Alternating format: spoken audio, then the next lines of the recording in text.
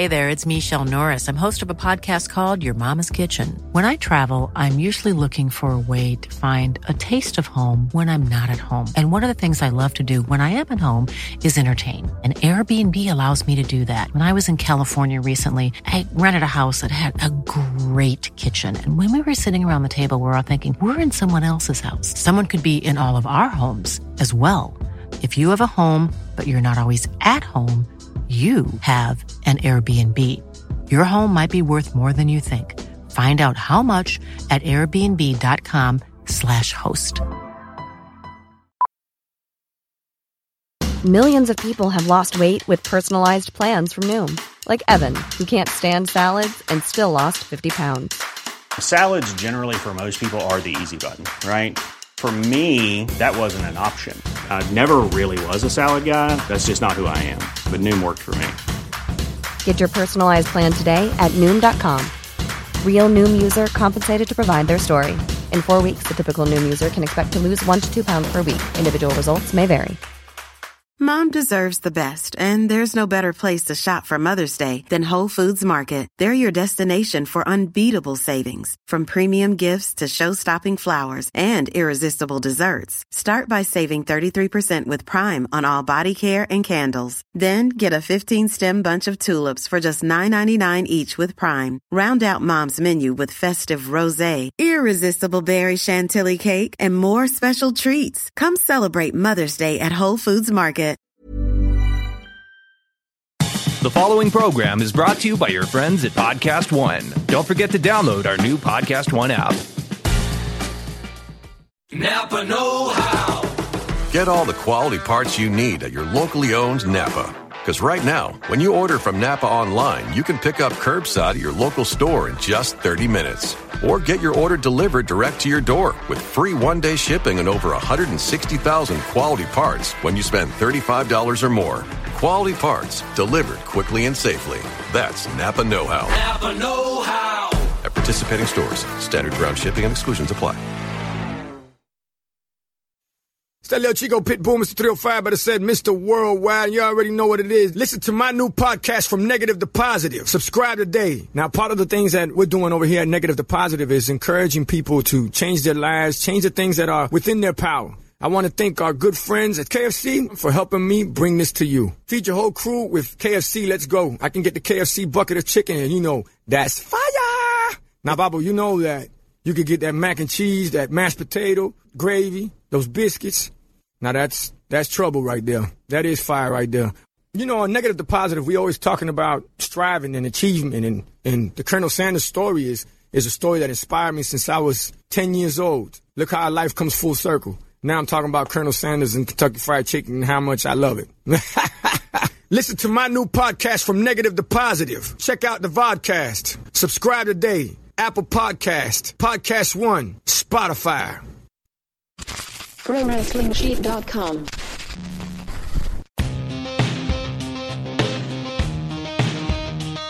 Welcome, everybody, to a brand new episode of SmackDown Live Recap, brought to you by the Pro Wrestling Sheet. Hey-oh! Yeah. That's right. They call me a professional for a reason. I am your host, as always, John Roca. Looking forward to talking about this Raw. Woo! SmackDown. I'm sorry, this SmackDown. What an opening. Professional. There it is. I had to blow it. Had to jinx myself like a field goal kicker. All right, what an opening 15 minutes. We're going to get to all of it. And that hemp belt. Jesus, that hemp belt. Ryan Satin, the CEO of the Pro Wrestling Sheet. How are you, my friend? I am doing great. It's always nice when we have a Raw. You got me all thrown off now. When we have a Raw that we're not thrilled about, it's always nice to kind of have that washed away with an awesome episode of SmackDown. And I feel like, even though we're going to recap everything, we're going to talk about everything. Yeah. I almost feel like there's not like a ton to unpack from this episode. Yeah, maybe not. But it was still a great episode. Like, I enjoyed all the character development, the story progression. I enjoyed all of it. I don't want that to seem like a knock on it because it was a great episode of professional wrestling television. I really enjoyed it. I didn't like besides like a few segments here and there was a lot of promos, a lot of that kind of stuff, which I liked it all. I was into it. I was really into the episode. I was too. And before we get started, I want to give a shout out to Aaron Turner, who texted me last night and said, he thinks that Kurt Angle could take anybody in a one-on-one. And apparently people don't mess with Jerry Briscoe. The man's in his 70s and people still won't mess with him because they know he'll tie them up. So, all right, maybe I don't know what I'm talking about in that way. Kurt Angle. In that similar argument, it's like you could say Stu Hart in the same. Oh, right. You know, in the same dungeon. Yeah, in the dungeon. Stu Hart was twisting dudes and putting them into the most painful positions possible near the day he died. So, yeah. I mean, like, that's why I agree, Aaron. I don't think you can't underestimate the skill of of an actual wrestler, right. Like someone who has dedicated their life to wrestling, not just professional wrestling, but like who dedicated their life to like learning actual holds, how to wrestle. Well, shout out to Aaron Turner for getting me to change my mind. I actually agree with him for once on something. All right, I wrestled in high school too, so nice. I have a soft spot in my heart for grapplers. Yeah, the grappler. You wore the onesie. Yeah, the singlet. Yeah, fair enough. Little Vision Quest action. I got you. All right. Everyone has to wear it in wrestling. My freshman year I wrestled because it was like, oh, cool, like I want to be like a professional wrestler, and it was nothing like that. Not and even at though all. I enjoyed it, I was like, you know what? I think I'm going to join theater instead. That's much more like professional wrestling. You can actually do promos there. Exactly. You can't do promos at the high school level wrestling. And another thing, Bob. Although when they call your name when you're coming out to like a meet and they're like, Ryan Satan, the other guy does get freaked out, and it is kind of pro wrestling like. You should have painted your face with the horns. Wow. All right, let's move on. What a great, maybe one of the best opening segments we've seen on any episode of professional wrestling in quite some time. This opens Charlotte full heel mode, got the black lipstick on, got the black outfit on, kind of going back at the fans for chanting for Becky as soon as she started. Then Becky comes down out of the crowd like she has a ticket, confronts Charlotte, which gets to be a little too real in the back and forth. Triple H comes out, interrupts them, starts going at Becky about something. Charlotte starts to jump in. Triple H sends her to the back, and then Triple H and Becky have a back and forth that ends in Becky slapping Triple H, slapping another member of the McMahon family 2 nights in a row. What? I don't think you need quotes around that one. He's part of the McMahon family. All right. I mean, he married into it. That's kind of why I make the division. But I was thinking to myself last night, is he a member of the McMahon family? Yeah. Like, well, yeah, I guess. Okay. No, yeah, counts. totally. I mean, like if There's you marry blood in this no, McMahon, but if you but marry if you marry if you marry into the Kennedy family, you're part of the Kennedy family. Yeah, I guess. Yeah, it's the same thing. Like Chris Pratt's going to be a Kennedy. No, he's Schwarzenegger. Sorry. Which is still connected. Because Maria Shriver. Does he become a Kennedy then? Because of Maria Shriver? Maybe he's a Kennedy 2 or 3 times removed. So he's like Kennedy adjacent. Chris Pratt Kennedy. He's Kennedy adjacent. Okay. He's one of the moons circling the Kennedys, if nothing else. I don't think Triple H is McMahon adjacent. He's in that family. No, he's in that family. Ingrained in that family. And he's in charge of a lot at WWE. So, but either way, it was good. What a fantastic opening back and forth promos that led to that smash. What did you think about all of this, Ryan? Loved all of it. Yeah. Dude, I know you don't read the YouTube comments like I do, but if we say like one critique about Becky Lynch, it's like on fire of like, what are you saying? Yeah, I like that. So I would like everyone to know that I don't have one critique about Becky Lynch for this segment because I thought it was great. Everything about this, the way she handled herself, the way it was written, the way Triple H handled himself, the way Charlotte did everything. I enjoyed everything about this segment. I thought that it was a masterclass in like how to get an angle over. I think that more so even than the Stephanie one was because man, Triple H is just so good at promos. That's the thing. He's so good. Like, and you know what it is? It's like kind of like we were talking about Kurt Angle just now. You brought up the thing from Monday or from the last episode, the last recap, the Raw recap, and we were talking about Stu Hart and who'd you mention? Jerry Briscoe. Yeah, Briscoe. I think that similar to those guys in like how you wouldn't want to the knowledge they have for grappling is just so massive that because they've spent their whole life working on it. Triple H is the same way when it comes to a promo at this stage in his career. And it's just like the guys like The Rock and Stone Cold and Vince McMahon, like they know what to say to sell things. That's why they're strutted out. That's why they're trotted out there to get these kind of situations over because they're just so good. And everything about this was great. I think that, Charlotte coming out in her long point at the WrestleMania sign was so funny because you're just like, fans. You bastard! Yeah. Like, it was just like F you to the fans. Yeah. And the way that she held it for as long as she did, the fact that Becky, is doing her whole like rebellious come to the crowd thing. Yeah. Always cool. A la Austin, yeah. A la Austin. I thought it was hilarious when Charlotte said, like, oh, not only you steal my family's name, but now you're stealing Roman Reigns' entrance. That was good. Yeah. All of this elevated everything about this feud that's been going on, in my opinion. Yeah. I think that when Triple H came out to play like NXT dad, like, all right, children, like stop this, and then Charlotte was like next to them mocking Becky or whatever, and he finally had to go like, Charlotte, this doesn't concern you, get out of here, and she was like, oh, and like had to go. I thought it was just played so well, and then you're like, man, I by the end of his promo and her slapping Triple H, you almost like, man, I want to see Triple H versus Becky Lynch now. Yeah, I saw you tweet that. I was like, oh. Or no, that was James. James had it on social media tonight, but I watched it a little later, and I saw his tweet. I thought the same thing at the end of it. I was like, man, like I agree with James. Like, give me that. But I know that's not where they're going with this. But still, I thought it was so well done. Everything about it. I mean, the way she goaded him with was Stephanie medically cleared because I punched her in the face. I just want to make sure that's clear.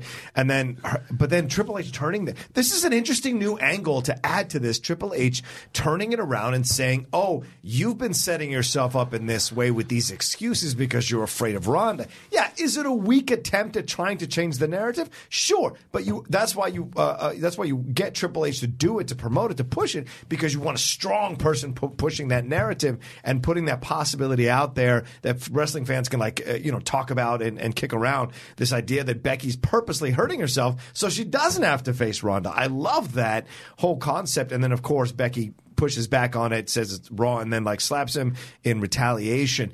The Charlotte stuff, it was interesting. This is going to happen. And looking online, seeing people's anger about shoehorn Charlotte, or people are legitimately pissed about this whole thing, the way it's going down. But you can't deny that it's going to happen. It's absolutely going to happen. There's going to be a triple threat match. There's no way you have Charlotte be this much of a vicious heel and have her working this out. And not make it a viable thing that you got going on at WrestleMania. And unless, her going at the Olympic thing. The reason they're doing, and I agree with you. That's what I think too. But the argument could be made that they are just trying to, because Ronda and Becky are on separate brands, they also need to give them something to do in the interim because they can't always be on each other's shows because of the brand split. So they do have to think of like creative ways around that, I guess, to a certain degree. Mm-hmm. And the suspension almost plays into that because Becky can just show up wherever she wants. Right. So I could see them maybe. I don't think that it's 100% set in stone. Okay. A three-way right now. I think that it is still up in the air. What's the next step in the Becky suspended medical clearance type situation? Because in my mind, the next step is Becky goes to an independent doctor, gets verified, and the WWE doesn't want to accept it because it's not their doctor. I feel like that's such a deep storyline for like non-wrestling fans. We got weeks. No, I agree with you. I just feel like for like the non-hardcore wrestling fan who's like, wait, that's a thing in wrestling? Because that is. You hear that all the time where wrestlers be like, well, my doctor cleared me. I'm just waiting on the WWE Athletes doctor. do it all the time as same well. thing.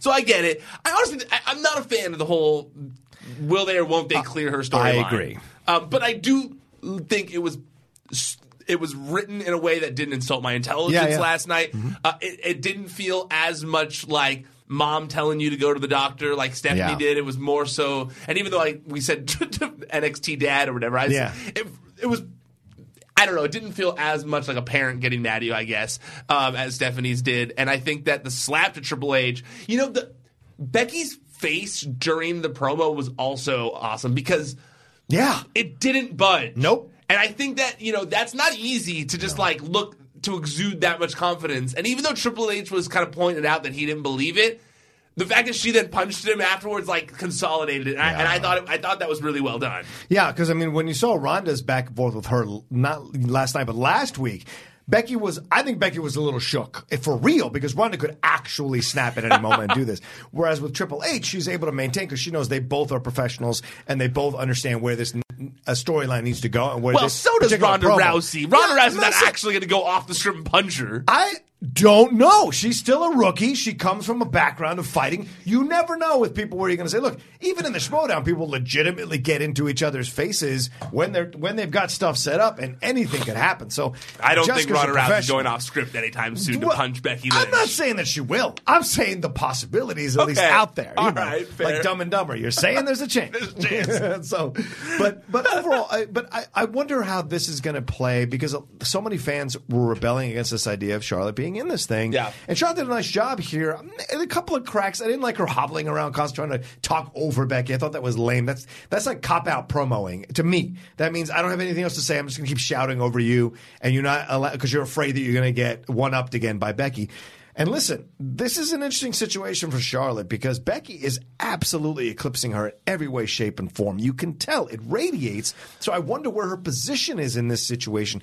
Is she going to be used as fodder to just promote the match with Ronda, our match as Ronda calls it, or is she going to find a way, or are they going to find a way to actually, quote-unquote, shoehorn into this situation? Was last night an even more a definite step toward in that direction?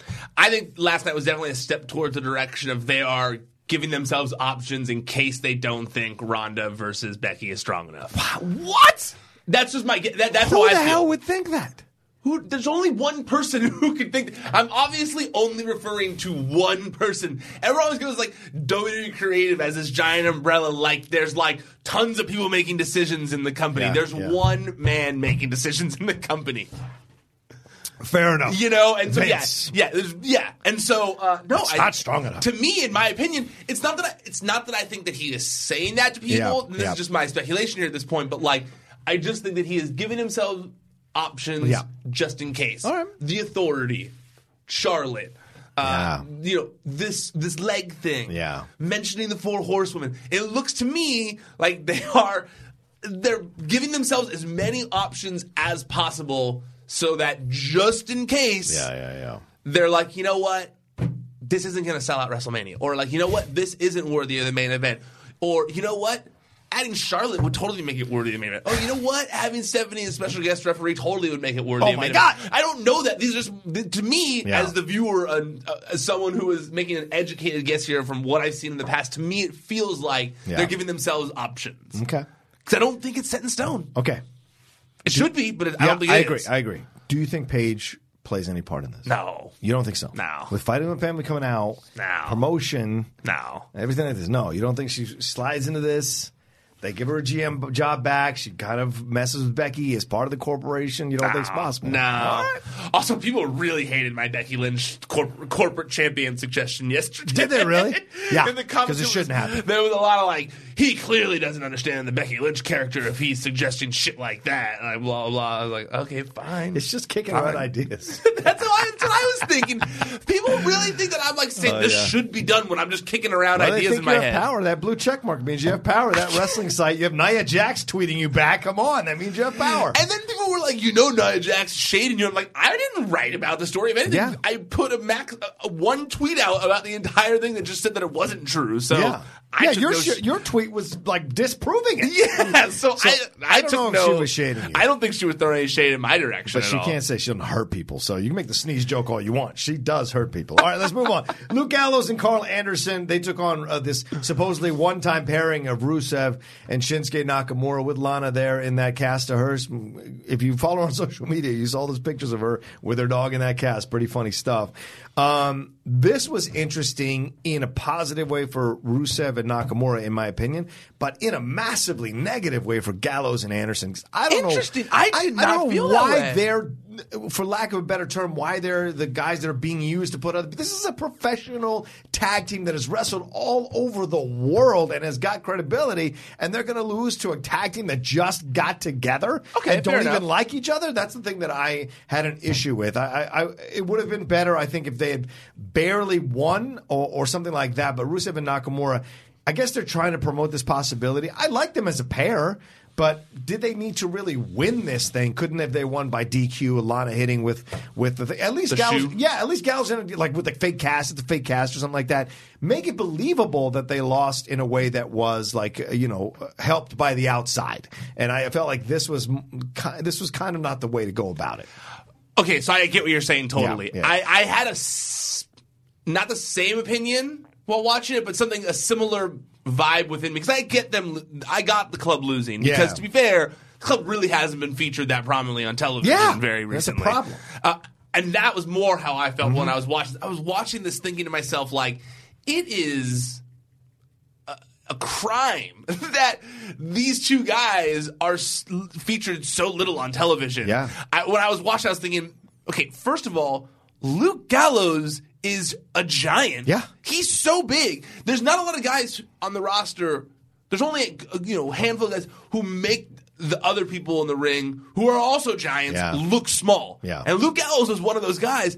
And then on top of that, he's like doing super kicks. He's doing all sorts of like entertaining stuff in this short amount of time. And I was thinking to myself, what? Like, why do they have this big man here who is clearly dying to be on television just based on, like, how well he performed in the few minutes you guys finally gave him on television, that he's, like, bursting at the seams and, like, waiting to be on TV? You got Carl Anderson, who is shredded to the gills, who is an international talent, who is great wrestler. Like, in this match, he was, like, killing it. Like, I was like, man, honestly, I almost feel like it's I almost feel like it's a disservice keeping them together at this point, because they're both such good singles wrestlers too, and could be if they're not going to be used as a tag team, then they should be utilized as singles guys. Because I was just watching this thing to myself, like, why are these two great wrestlers barely ever on television? Like, there are not a lot of wrestlers where, I shouldn't say not a lot, but it's sometimes where you see such short matches on television, like, where there's nothing standing out about it. But I feel like we both, while watching the club in their short amount of time given in this match, we're both like, oh, these guys are great. What's the holdup here? You know? So yeah, I had a similar vibe. But I do understand Nakamura and Rusev going over. Yeah. Because it did feel like what we had been speculating the past couple of weeks is going down, and they're rebuilding Rusev as a heel. Yeah. It seems like old Lana is coming out. It seems like I was right on why they were keeping Lana quiet during the face run, is because, look, now when she's talking again, it's old Lana. Yeah. She's screaming ringside. She's like yelling at Nakamura, get up. Yeah. It was the first time in a while where it was very much like the old Lana again, and I like that, because we both were saying Lana the heel is a strong character. Yeah. And I like the bringing back old Rusev almost, because you know what? Rusev Day was fun, but it had run its course, I think. I think that... much like we talked about with the other people, I think they missed the boat on turning him face. Totally. They were so couple late of weeks too late, a month and a half too late. Okay, a few weeks too late, yeah. Even maybe a few months too late, because, man, like, I saw I listened to it. Rusev and Lana were on Lillian Garcia's podcast this week. And even though they didn't mention that, you could hear it in Rusev's voice of, like, I don't know. He was saying, like, I don't know what I have to do to get Vince McMahon's attention. That's mind-blowing to me, dude. He was like, look, they said that he's, like, lost 50 pounds and become even more shredded. I saw that. He's like, I got in trouble for cutting my hair. Like, he's like,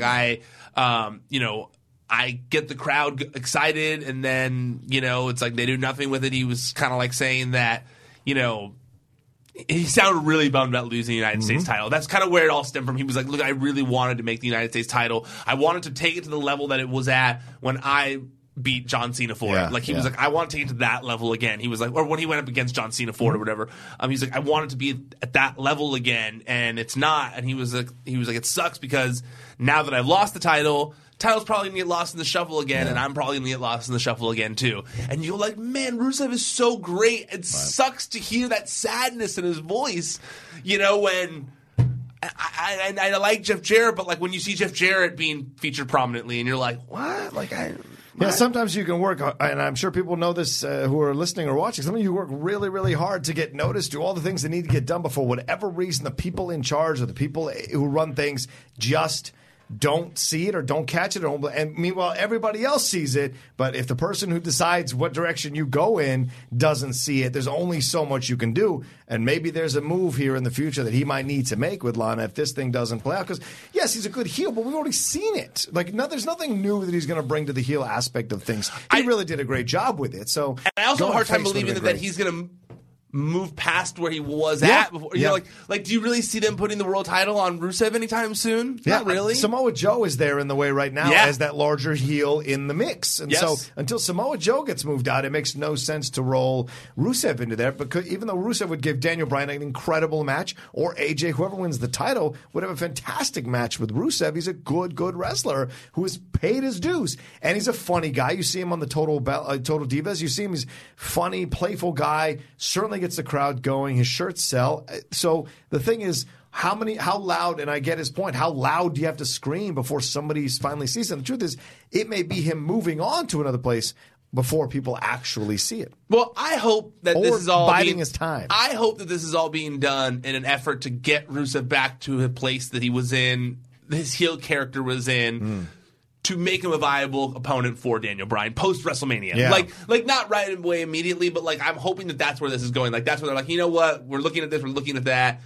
Samoa Joe versus Daniel Bryan's probably going to happen, but we're going to need, if we're going to keep the Daniel Bryan train going, this hemp train going for the next few months, we're going to need some heel opponents for him that he hasn't faced off against. So let's get Nakamura and Rusev back into that place together. Yeah. Hoping that that's where they're going with it, as opposed to being like, well, we don't know what to do with it in English. We don't know what to do with Rusev, so let's just put him in a tag team called Rusev Day, whatever. You know, like, cause that's really what happened with them. And they got over because of it. Yeah. But I'm hoping that this is like, okay, he did a good job with this throwaway thing. Nakamura did a good job with everything that we've thrown at his way recently. Yeah. Let's build them up a little together so that they can be viable opponents for Daniel Bryan. I'm hoping that that's right. And maybe that's the angle he plays if he wants to get a push back, is this idea of like, nobody notices me, nobody sees me, I work hard. Maybe that's the angle. Like you're like, maybe every time he wins, he yells like Drago in Rocky IV, yelling at the Russian Politburo, going like, Vince, I want my shot. That's the possibility. That's Velveteen Dream's gimmick right now. Oh, that's right. He doesn't need a... Call me up, Vince. Don't get me upset about that. I hate that, all of that, because he should already be called up by now. All right, Mustafa Ali and Randy Orton, what a fantastic match this was. I enjoyed this one. Once again, Mustafa Ali showing that it doesn't matter if he wins or loses. The fans love this guy. They're totally 100% behind him. He almost had Randy at the beginning of that match, even though Randy came out like gangbusters. He almost had him, got a bit overconfident. Kid came back, and then Randy pulled that RKO off the 405, which was great. Tried to throw him through a table. Mustafa Ali hit that table twice last night, so his back should have to. And he got a legitimate black eye. Yes, I was busted. Yeah, man. This is and kudos to Mustafa Ali. He is taking all the bumps. Oh yeah, and some of them look dangerous as hell, man. When you watch. This has to be one of the best Randy Orton television matches in a long time. Thoroughly agree. Like I was like, man, and it's funny because he does like working with smaller dudes. You can tell he does, because you know that like the wheels get turning in his head of like, how can I do a cool RKO or something like that? Inspired, So like every time he's got the guy who's like more not more athletic, but a guy who's real fly around a Matt Sydal or Seth Rollins or something like that, a Shelton Benjamin, something like that. So like I like that he always kind of busts it out for something like that, and that RKO last night was no different. That was dope. The way he did that. That was really cool. It was really innovative. I also loved, it's the little things for me, but like, man, when Mustafa Ali like looked like he was gonna do like that springboard out of the corner, and Randy Orton went to do the RKO, and he stopped himself and then dove the other way to do the DDT off the ropes. That was so good. Yeah. That was like a tiny bit of psychology thing that I was like, man, that was awesome, because I even liked that he didn't go the same way. No, he like went like he was gonna go that way, Randy Orton, and then he like went the opposite way. You're like, man, that's smart. Like that is what a smart flippy wrestler would do, So I really like that. I also the match itself, I loved so many aspects of it. I thought it was brilliantly laid out with the opening of where they had the promo from Randy Orton in the corner and him being like, I'm not even going to remember this guy's name. Like, I don't care. Because that was such a Randy Orton, like the idea of Randy Orton in wrestling fans' brains. And so him being like, I'm not even going to care to learn this guy's name. to go from that and then like kind of Randy Orton not taking him seriously in the beginning, and then Mustafa Ali kind of checking himself and being like, you know what? I don't give a shit. This Randy Orton. I gotta beat this guy. Yeah, I gotta beat this guy, and you could see that in his face. And then he finally just went like, nope. Whap, and he like hit Randy, and you're like, yeah, Mustafa Ali, you know. Right. And so like I like the story that was told, and it's not. Sometimes you don't really feel like a story is being told in a match in WWE as much like on television when they're in TV matches. But the story of like Mustafa Ali realizing that he was wrestling one of the top guys in WWE history and was gonna have to check himself and still try to beat him. I thought that was great. Yep, I thought that like it was like Randy Orton not taking him seriously, and then Mustafa Ali fighting back and showing Randy that he should take him seriously, and telling that story without any words was brilliant in my opinion. Like the way they played it off, that was like masterful work from Randy Orton of just like looking like he doesn't give a shit about Mustafa Ali, and by the end, even though he didn't like shake his hand or anything like that, I feel like you all saw the like. Mustafa Ali just showed legendary wrestler Randy Orton that he's like not to be taken lightly. Yeah. And I think that's great. I think that's great from Mustafa Ali. It helped both of them. In my opinion. It showed that Randy Orton, like, when he's in there and he wants to do it, he can. It's like, to be honest with you, sometimes he's given the same opponent. He's been there so long. He's what, 13 years or whatever? Yep. Like, he's hit with the same opponents all the time, and it's like you can only expect so many different things from those matches. But when he's kind of like can wet his lips with like something like this, he always comes to play, and I liked it. I think a lot of people are excited to wrestle Mustafa. I think a lot of veterans, like you said, get a chance to wrestle him. Andrade's another one, too, that's come in like, oh, some new blood. We get to try out some new moves, blah, blah, blah. So I think you've seen some great matches from these people that Mustafa has faced. And that says volumes about Mustafa. And that's how you get over with like Vince and the people up top is that you don't care about the losing or the losing or the winning. You care about winning over the crowd, and he did that. He's been doing that consistently. And it's funny because it's like that's such the difference between Raw and SmackDown. Is like, it's the difference between like when I'm someone who I hate talk. Like it's like I prefer action. So like if someone says I'm sorry, but then they keep doing the same thing over and over again, like well I don't believe you're sorry because you've been doing the same thing over and over again. And to me, it's like that's Raw and SmackDown. Is like Raw goes. We're sorry. We're going to change everything. We're going to give you new things. We're words, and they don't follow through on any of it. And the ones they've tried, cool, great. I like Heavy Machinery, so I'm not going to diss on that. But the other ones, like EC3, it's taken them so long to finally do something with it. Finally, did something with them this week. But or Lacey Evans, or who didn't even show up last week. So that's the words side of things of like empty promises type thing, and those people aren't really getting over because of EC3 and Lacey aren't getting over because of that, Granted, they finally did something with EC3 this week, like I said, but I feel like on the other hand of SmackDown, where it's like, no, that's where they're actually giving you new talent and giving you new things, and it's like Andrade and Mustafa Ali, and even if they're not winning, you're getting new things on the show, and that's why people are enjoying SmackDown so much. I go to a restaurant for the same food when I go in there. I know what I want to order as soon as I walk through the door if I go to the same restaurant, but every once in a while, I'll take a look through the menu. And if there's something really cool, new, and interesting, I'm even more excited that I chose to go to the restaurant. And I think that's what SmackDown feels like to me. Absolutely. Absolutely. Yeah. Are you a pretty picky eater?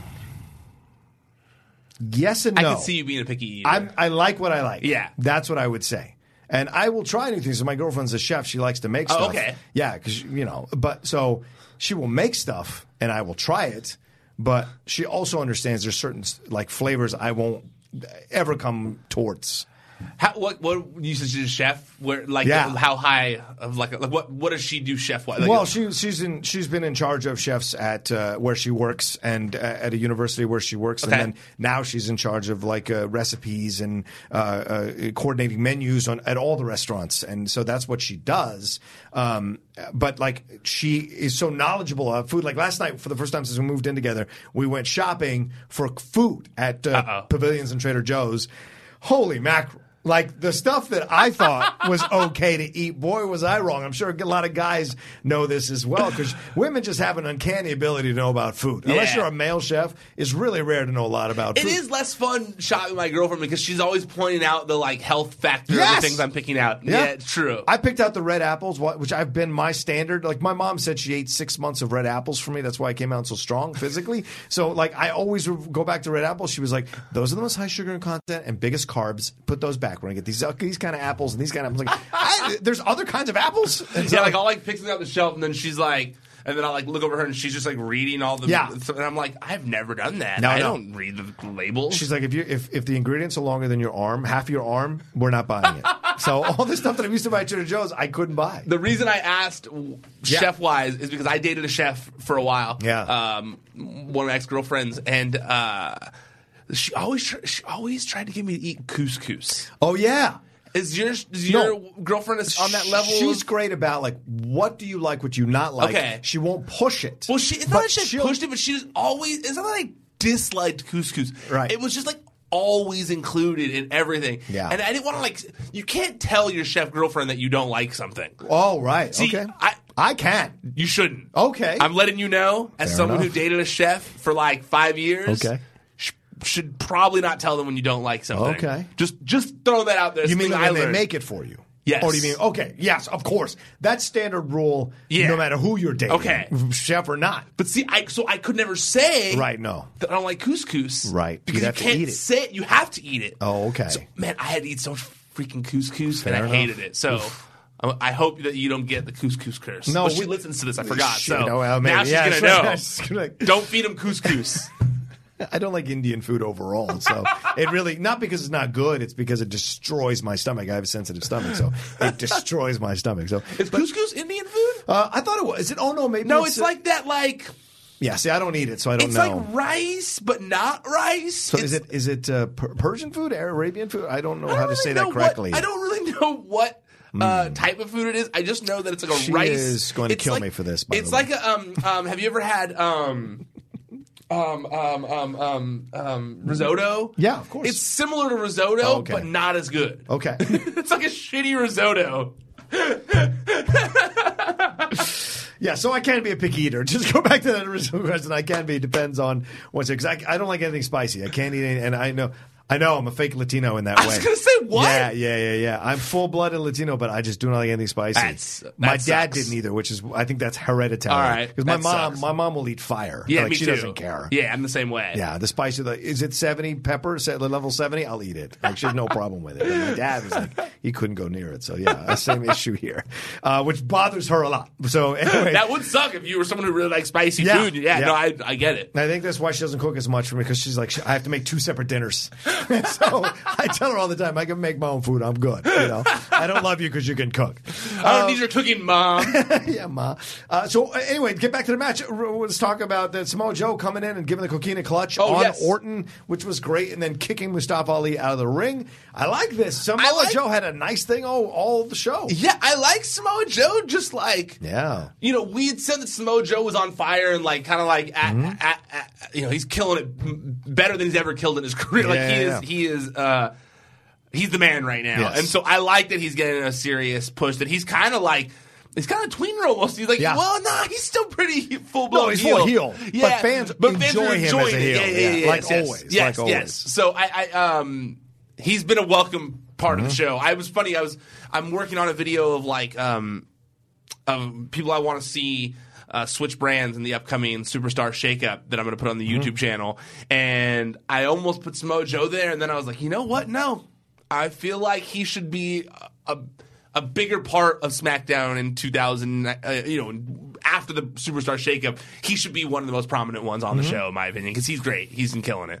I almost want to buy that shirt, that Joe shirt or whatever it is that he had. I'm close to buying that one. So it's a good one. Yeah, I'm very limited on what shirts I can buy. All right, Daniel Bryan did a promo. Watching. Yeah, she is listening at least. Daniel Bryan did the promo with Rowan. This was this promo was fantastic. He almost went face because the fans were so enjoying the promo and what he was saying and all the stuff about eating that animal fat or whatever it is, all that didn't. Like, I'm trying to change the world. You guys, what are you guys doing? Then Rowan chimed in, said they were intellectual equals, talking about Galileo.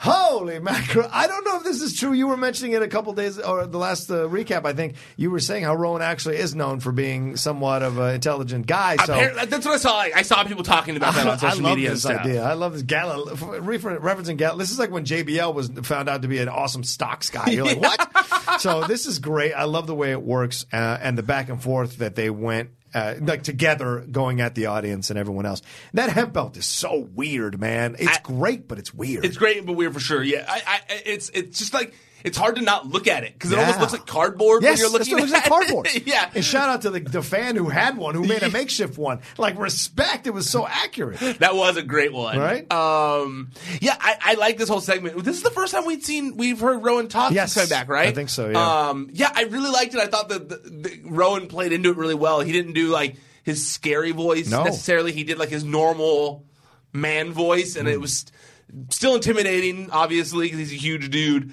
And I like the idea of Daniel Bryan just being like, this is my intellectual equal, like, he's my friend, you know? Like, I like their dynamic right now very much. Daniel Bryan's just so good on the microphone, man. Like, honestly, this whole, and I don't know if we skipped some of them, but I feel like this whole show in general was so strong in terms of mic work. There was Triple H at the beginning. Yes. There was Daniel Bryan in this promo. Mm-hmm. There was the Usos in that backstage promo. Yeah, sorry, I skipped over that.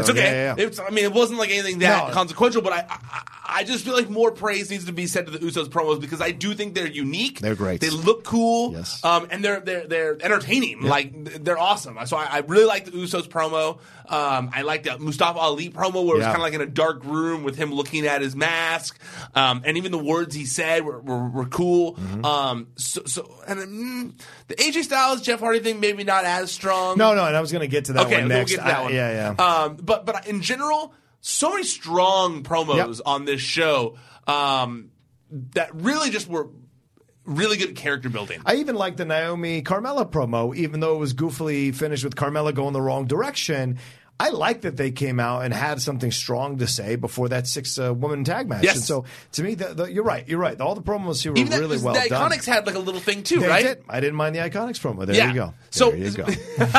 So yeah, very promo heavy, but like good character building promos. Like, it wasn't like anything cringy or anything eye rolling. It was all like good character building for Rowan, for Daniel, for Becky, for everyone.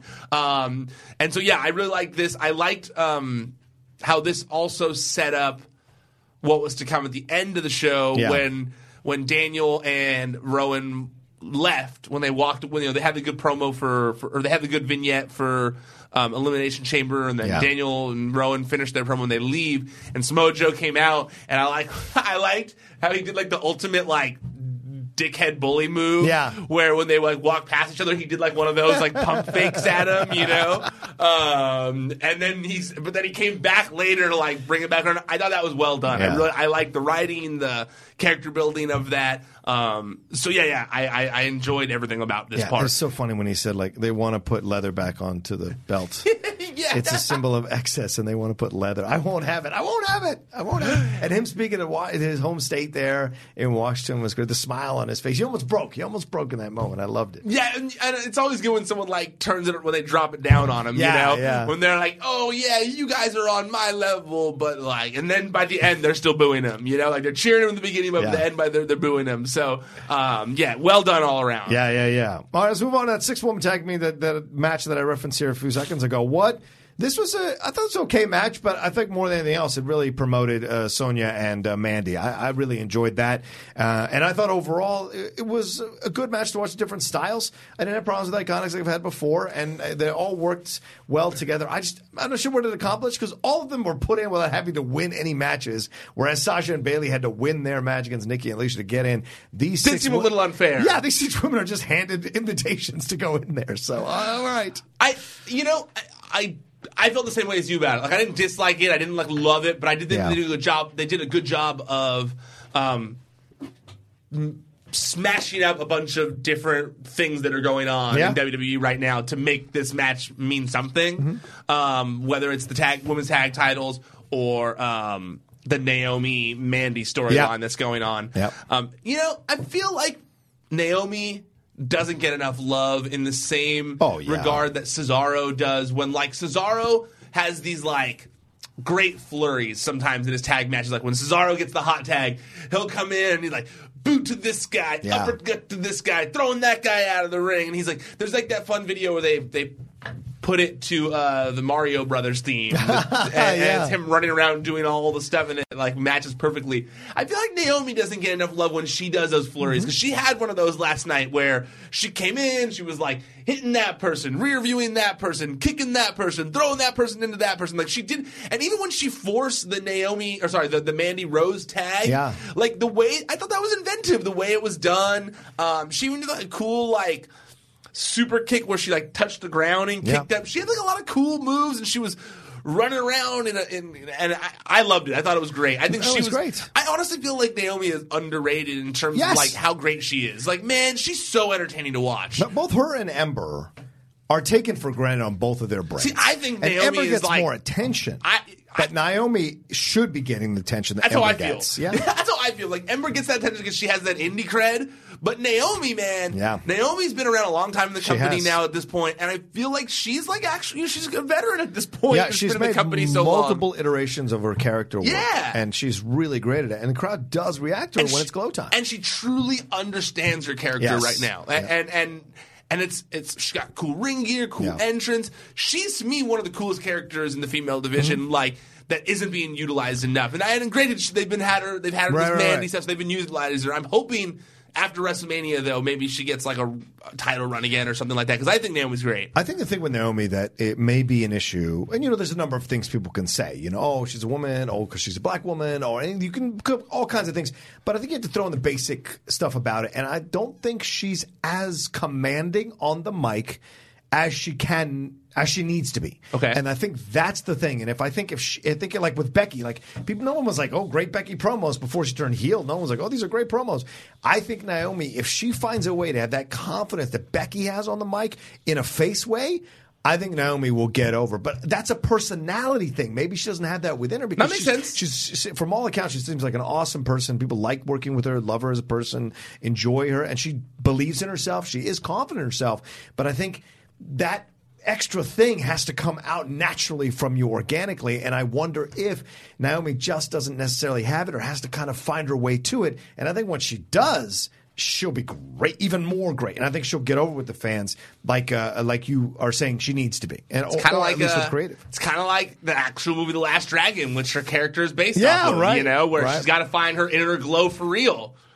You are the last dragon. I love that movie. Such a good movie. Show enough. I feel like not enough people have seen that movie. It's so good. I went to a premiere of a terrible independent film in Hollywood months ago, and he was there. Bruce Leroy? Bruce Leroy was there because Timac? Because they took the film to the wrong theater, and it took 2 hours for the film to get back to the right theater. By the time they did, most everyone of the celebrities had left. All of these martial arts guys had gotten up and to get some attention. Cynthia Rothrock was there, if you remember, from the 80s. She was a female martial artist. And then when Timac got up, I was like, oh, hell, this was worth it. I'm not going to stay for the movie, but staying for this moment where Timac was trying to get the crowd amped up was worth it, because he took all the Last Dragon shots, all the shown up shots. He rolled with all of them, and it was great. He looks great. When I was at TMZ, one of the best stories I ever did, one of my personal favorite stories that I ever did that didn't get like tons of traffic, but it was like one that I loved, was when Timac did an appearance at a wrestling show. And it was him and Jimmy Wang Yang playing the role of Bruce Leroy. And they did, and they were wrestling a guy who had, at the time, had a show enough character on the indies. And so it was like, Timac came out, and then Jimmy Wang Yang was doing like a Bruce Leroy thing, and Shonuff was out there. It was the best. And I got to talk to Timac on the phone. And as someone who is a big mark for The Last Dragon, I love nerdy niche things like that. Sure.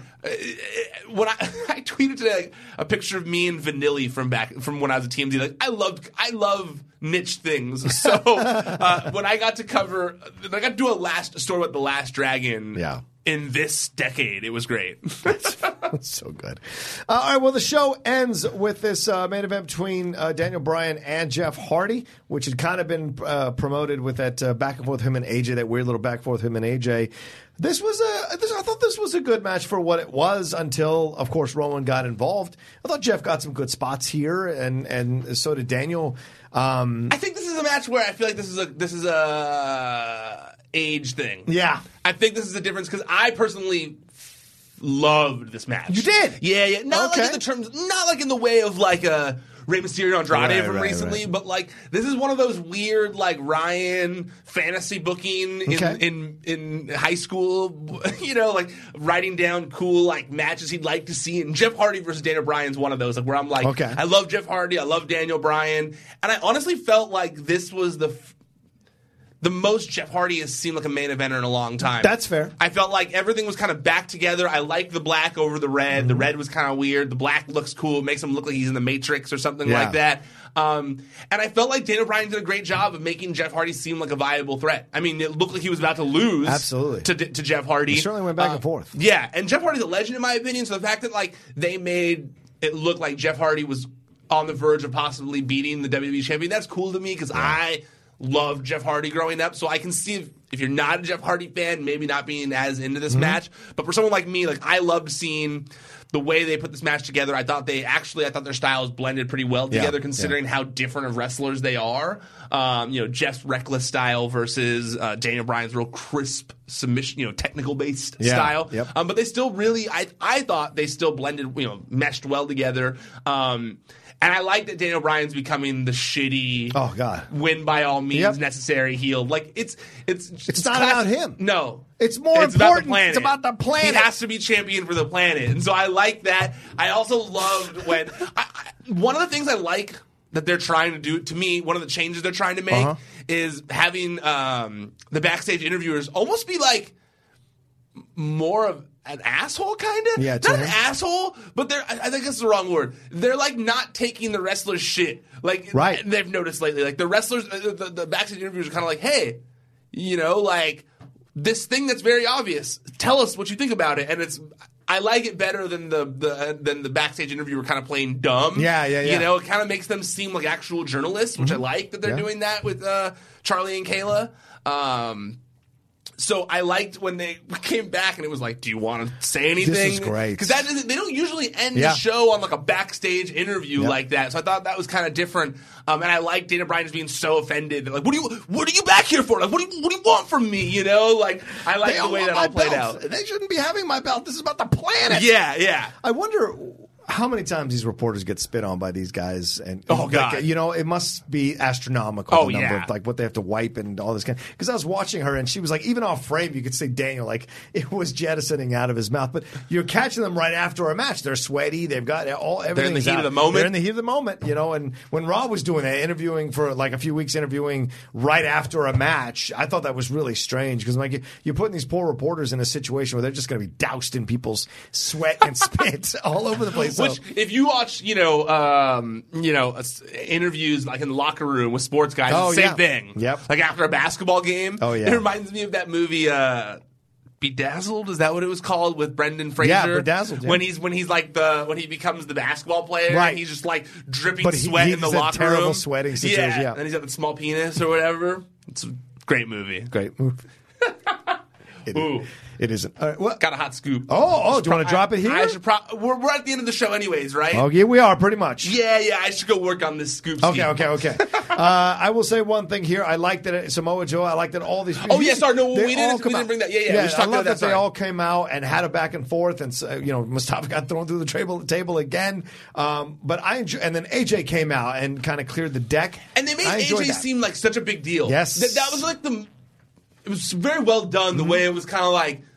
Everyone fighting, and then it's like, Dad's here. Yeah, you heard the music hit, and everyone was like, oh. Like, even Rowan was like, yeah, it was like, oh, shit, AJ Styles. And then he kind of came out and just like, similar to what I was saying, Naomi and Cesaro, of just like, boom, boom, hitting all his things, getting everyone. I thought that was really well done. It made AJ Styles, I'm not saying AJ Styles has his role is diminished or anything like that. Right. But because he's lost recently and he's not the champion, it was nice to kind of like get that oh yeah, he is the man. Right, you know? exactly. That was good the way they did that. Thoroughly agree with that. Yeah, absolutely. So this goes back to the end, and just coming out of this one, I'm excited for what we're building towards the Elimination Chamber, and certainly for WrestleMania. So in a way that I wasn't maybe 100% excited coming out of Raw last night, certainly coming out of SmackDown. I mean, 2 nights ago, certainly coming out of SmackDown Live last night, I was excited again. Yeah, me to see too. What we're going. Me too. I thought even though there wasn't like a ton of like story building, there was a ton of character progression. Yes. I thought, and it was all well done. I liked it a lot. Absolutely.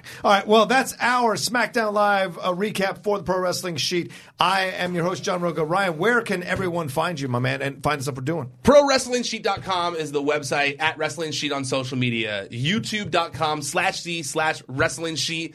That's where you can find all the videos that we do. That's where you can find Roca and I doing these Raw and SmackDown recaps on videos where you can actually see our face. Pretty little faces. But if you would prefer to just listen to our voices because you maybe don't like our faces or you're just driving. You're cooking. Or you're cooking. As a chef. Yeah, there you go. Oh, yeah. You're making someone couscous. Yeah, there it is. Make sure you guys go subscribe on Podcast One or iTunes or Spotify. Any of the major platforms, we're available all over there as well. And then make sure you guys check out everything Collider is doing as well. Yeah, absolutely. You guys can follow me at The Roca Says. And, of course, like I said before many times on this show, Collider Sports. We do a lot of stuff there. There is a Venn diagram, pro wrestling and sports people. So please come support the stuff we do. We had a lot of people come through who enjoy basketball, who enjoy the football, who enjoy all kinds of things. We're trying to do as many things as possible. MMA Takedown, if some of you are MMA fans. All of that's there is on Collider Sports YouTube channel and the podcast channel. Right now we're dropping clips from these videos onto the podcast channel to get more people to go over and subscribe to the podcast channel so they can listen to the whole episode. So try and do that, please. It would help us keep that channel alive, and I'm fighting tooth and nail to keep that channel alive. So thanks, everybody, for watching here on the SmackDown Live recap. We will see you next week for another Raw recap and SmackDown Live recap. Enjoy the rest of your week, and if you're going to see any events this weekend, enjoy some pro wrestling there as well. ProWrestlingSheet.com.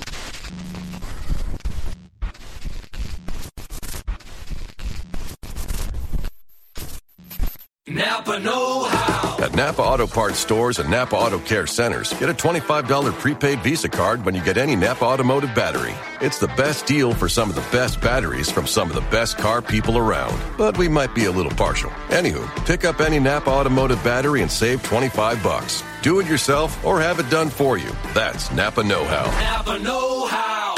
At participating Napa Auto Parts stores and Napa Auto Care centers while supplies last. Offer ends 8/31/20.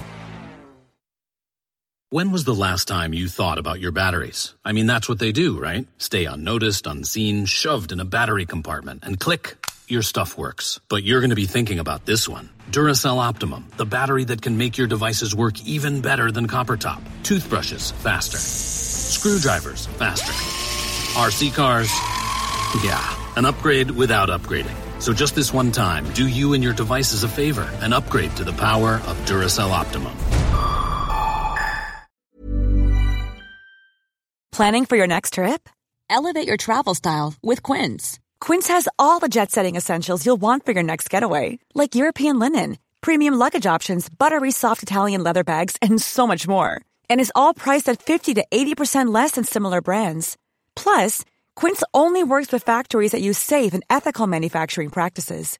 Pack your bags with high-quality essentials you'll be wearing for vacations to come with Quince. Go to quince.com/pack for free shipping and 365-day returns. Mom deserves the best, and there's no better place to shop for Mother's Day than Whole Foods Market. They're your destination for unbeatable savings, from premium gifts to show-stopping flowers and irresistible desserts. Start by saving 33% with Prime on all body care and candles. Then get a 15-stem bunch of tulips for just $9.99 each with Prime. Round out Mom's menu with festive rosé, irresistible berry chantilly cake, and more special treats. Come celebrate Mother's Day at Whole Foods Market.